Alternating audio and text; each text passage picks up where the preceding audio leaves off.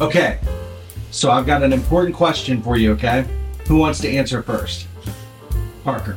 Okay, I want you to think about a time where you have maybe like gotten a splinter and we've had to say, hold still. How does it make you feel when we say hold still? It makes me feel kind of a little smaller than you. Smaller? Yeah? Really bored. Yeah? Yeah. Ella, what do you think? How do you feel when we say hold still? I feel really bored. Mommy's got a needle and is trying to get a splinter out. How's that make you feel? Terrified. Because you're afraid of what mommy might do, even though you know she's trying to help. It sort of like scares you, right? Do you like standing still or sitting still, or would you rather be doing something else? I would rather be playing with Legos. Probably me too. Yeah? So, can someone helping you be scary? Yes. Yeah? But is it for a good thing? Is it better to have the splinter out? Yeah. Yeah? Yeah. Have you ever just kept a splinter in for years? No. Do you think that if you had a big splinter in your finger and you never took it out, that it would be okay, or would it start to eventually really bother you? It would start to eventually really bother me. Yeah? Yeah. Why? Because I don't like my hand, like, if it's gonna, like, if I touch something, it might hurt the splinter, and then it, like, bothers me each time I touch something. Yeah. And I'm gonna hate that, because I can't even go out in the snow and make a snowball fight or a snowman. Nothing. And I can't even, and I have to be bored my whole life until I get the splinter out. Let's see how long they can sit still.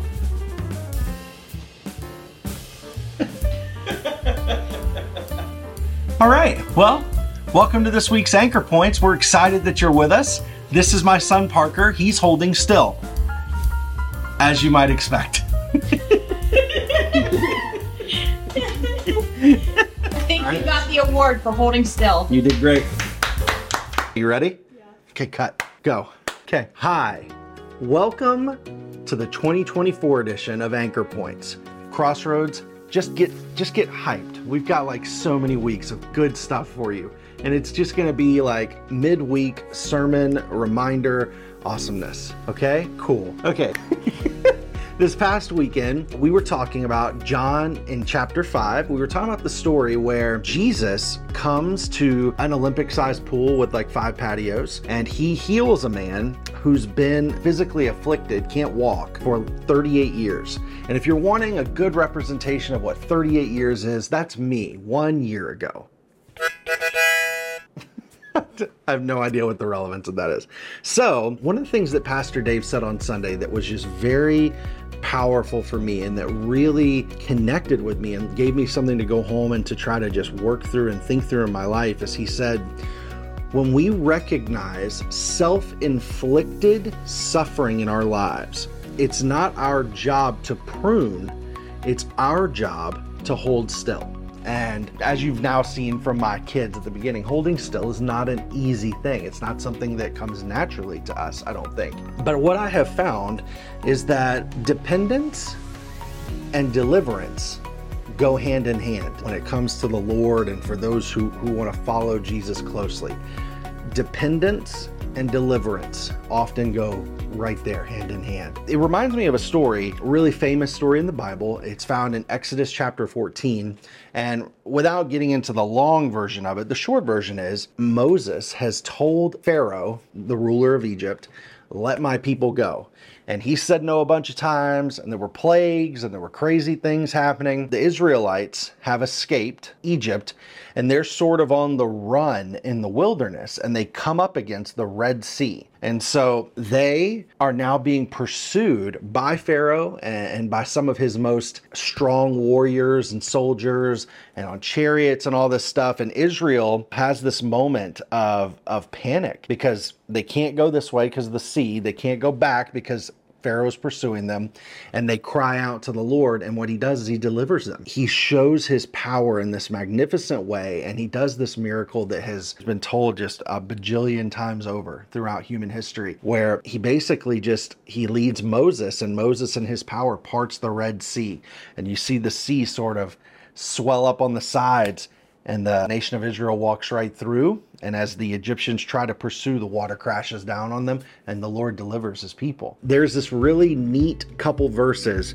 right in the middle of that story in Exodus 14 that I want to read for you. And it's in verses 13 and 14. And it says, "And Moses said to the people, 'Do not be afraid. Stand still and see the salvation of the Lord, which he will accomplish for you today. For the Egyptians whom you see today, you shall see again no more forever. The Lord will fight for you, and you shall hold your peace.'" Just this amazing thing. And you see that phrase in there, right? It's not hold still, but it's stand still. And it's a very similar idea. I mean, you see it in other places. Like there's a story in 2 Chronicles 20 where the Lord ends up just telling his people to stand still and wait, and he fights for them. And I think that as we dive into scripture and we try to figure out what that means, I really think that the way that Pastor Dave summarized it on Sunday is the right way. It's the way that we need to approach this, no matter what we're up against. And we can be up against things that are external or things that are internal, and things like, bad sin habits that we have in our lives or things like that. The response to those things is to surrender.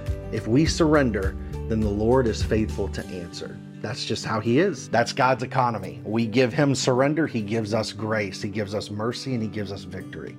That's a really good trade. In closing, what I want to do, I want to encourage you to do two things. One, I want to encourage you to go check out a song. There is a song that I love that I think you would love as well. And there is something about music and its power to help us remember and internalize a truth that is pretty unique to music. And so this particular idea of just staying still and the Lord fighting for us and going and getting victory, whether it's over a foe or whether it's over the foe that is us sometimes. And so it's called Defender. And so I'll have a link in the description of this video. You'll just click it. It'll take you to the song. I really do think it'll bless you. And I think it'll be a song that will help this truth get locked into you. And then secondly, what I would encourage you to do is this. I would encourage you to spend some time in prayer this week, asking the Lord to prune away as he sees fit, and just keep telling God, I'm holding still. I'm standing still. I'm waiting on you. I'm surrendered to you. I'm willing to allow you to do the work you need to do. Help me to be more like you. Help me to be the follower and disciple of Jesus that you want me to be. We have this incredible promise in Philippians 1 verse 6 where he says, "I'm sure of this, that he who started a good work in you will carry it on to completion until the day of Christ Jesus." You give him your surrender. He's going to be faithful to complete the work in you. He's going to be faithful to do the pruning. He is going to be that master pruner, like what we heard about a couple weeks ago. And you're going to come out healthier, stronger, and more capable of following him if you just allow him to work. That's the message for this week. We're excited to see you on Sunday. We're thankful that you've tuned in and checked out these anchor points. I hope that they will allow you to feel more anchored to the scriptures that we're studying on Sunday through the week on to next Sunday. We love you guys. Welcome to 2024. May the Lord do great things in your life, and we'll see you on Sunday. Bye.